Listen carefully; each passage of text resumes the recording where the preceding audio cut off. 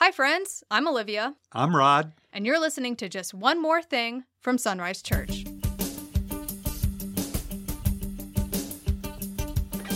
Hi, everyone. Thanks for joining us for another episode of Just One More Thing. Today, we're covering the February 5th sermon called Anticipating the Great Reveal. And so let's start off there. Where'd you get this title from? Why anticipating the great reveal? Because a lot of people have different attitudes toward that time where everything will be exposed. Some people live in fear of that time, that culmination where they will have to give an account or their motives will be exposed. So I think Peter wants his audience, even though they're going through trials, even though they're going through hard times and suffering, he wants to give them a perspective where they actually look forward to the King exposing their works or acknowledging who they have become, essentially, because that goes back to the living hope. It goes back to the inheritance they have. They look forward to what lies on the other side because there's so much that they've banked there. And so, I thought anticipating the great reveal is the attitude that Peter wanted his readers to have, and it's the attitude I wanted Sunrisers to have as well. So one of the things that came to mind was this idea of the proven genuineness of your faith, or the ESV says the tested genuineness of your faith, talking about what these trials are doing.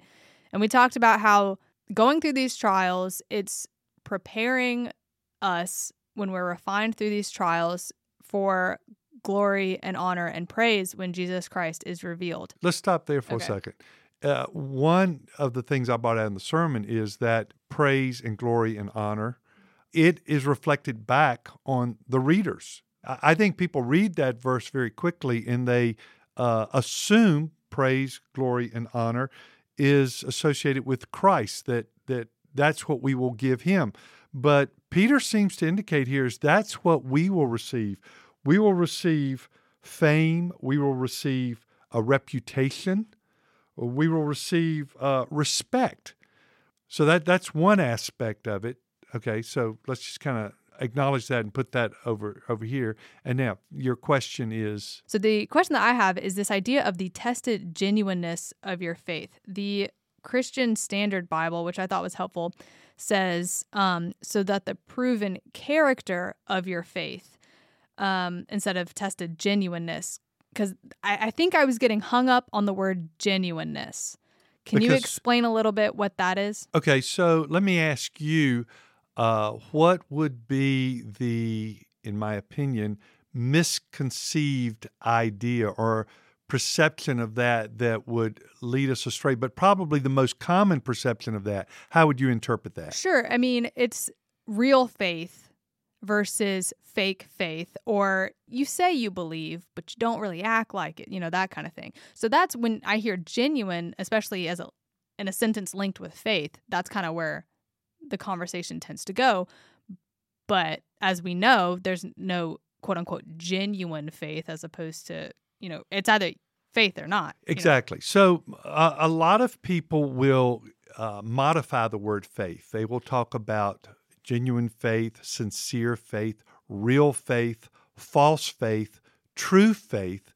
And yet the Bible just speaks of faith. So I do like that translation about the character of your faith. See, here's the thing. A lot of people will see themselves in a role, and they'll most of the time see themselves as the victor.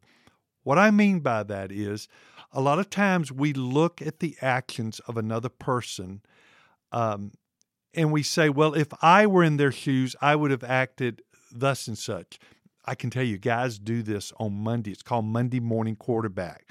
When we look at a football game and we say, oh, he should have thrown it to the guy over on the left side of the field. He was wide open. That's what he should have done. Yeah, but if you were in that position, would you have done that? So a lot of us like Monday morning quarterbacking, but we haven't been given the chance to play that position. That's what I think is going on here. The people Peter addresses are going through real trials, real tribulation, and they're being asked the question, are they going to remain true to Christ or not? And he is encouraging them to do that. The character of their faith is going to show forth by them standing with Christ. I think there's an interesting parallel to this. In Genesis chapter 6, verse 9, the Bible speaks about Noah being a righteous man in his age or in his time.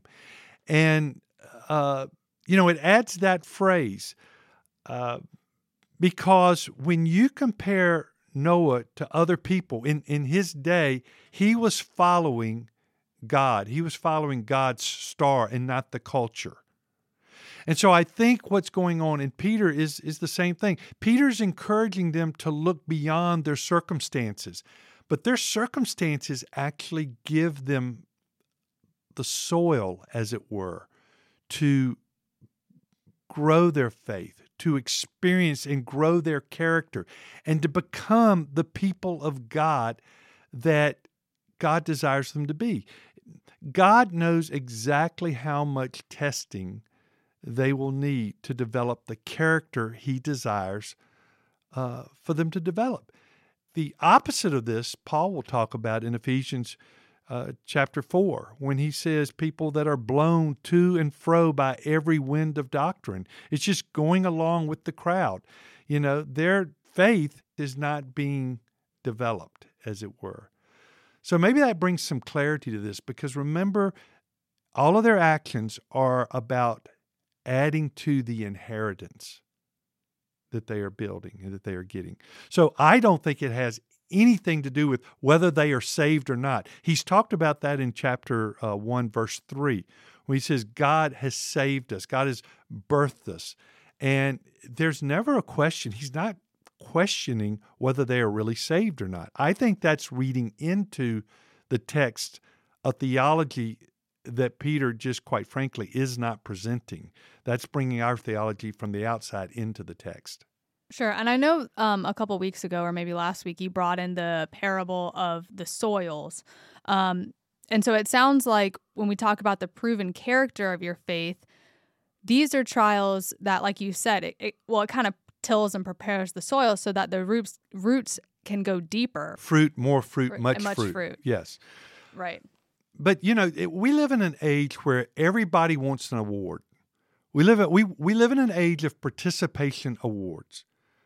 That's not what God's about.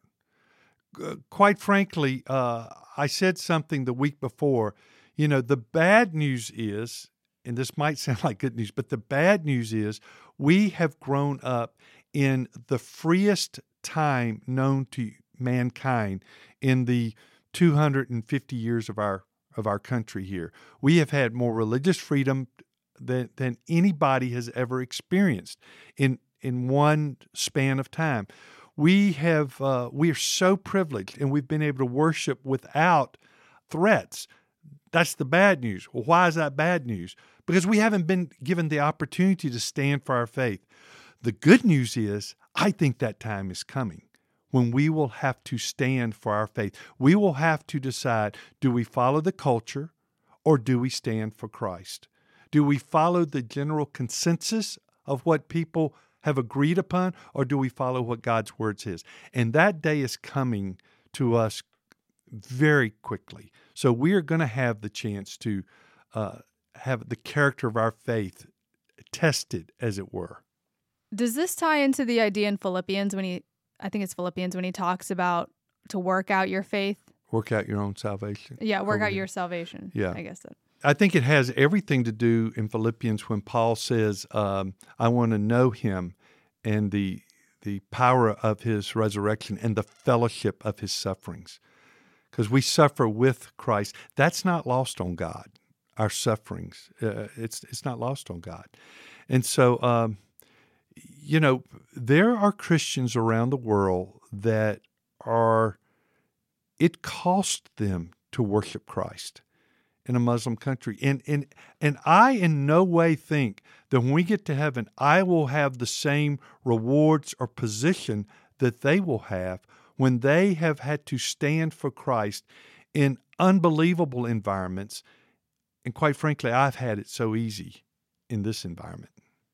You know, all of this goes to the end of my sermon when I was talking about, the whole thing of training and working out and developing the character that we are becoming, the human beings we are becoming that will fit into heaven. You know, you think about it. Some of us will fit into heaven very, very well. I mean, it's going to be like, I'm home, I fit.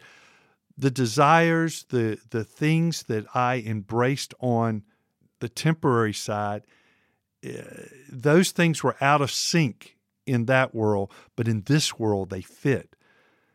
On the other hand, there's those of us that feel right at home in this world, and those things just feel like they fit in this world. They're going to be out of sync in the next world. And I think that's the thing Peter's trying to encourage them with, is that their suffering is not in vain. God's going to use that for a greater purpose in their life. Their suffering has not gone unnoticed by God. I think I just thought of your next video clip, Andy Griffith, the stranger, when he comes to town and he fits in perfectly because he knows everything about everyone, and it's a very smooth transition for him. And it freaks everybody out. Yeah. All right. Well, thanks for breaking that down. And thank you all for listening to another episode of Just One More Thing from Sunrise Church.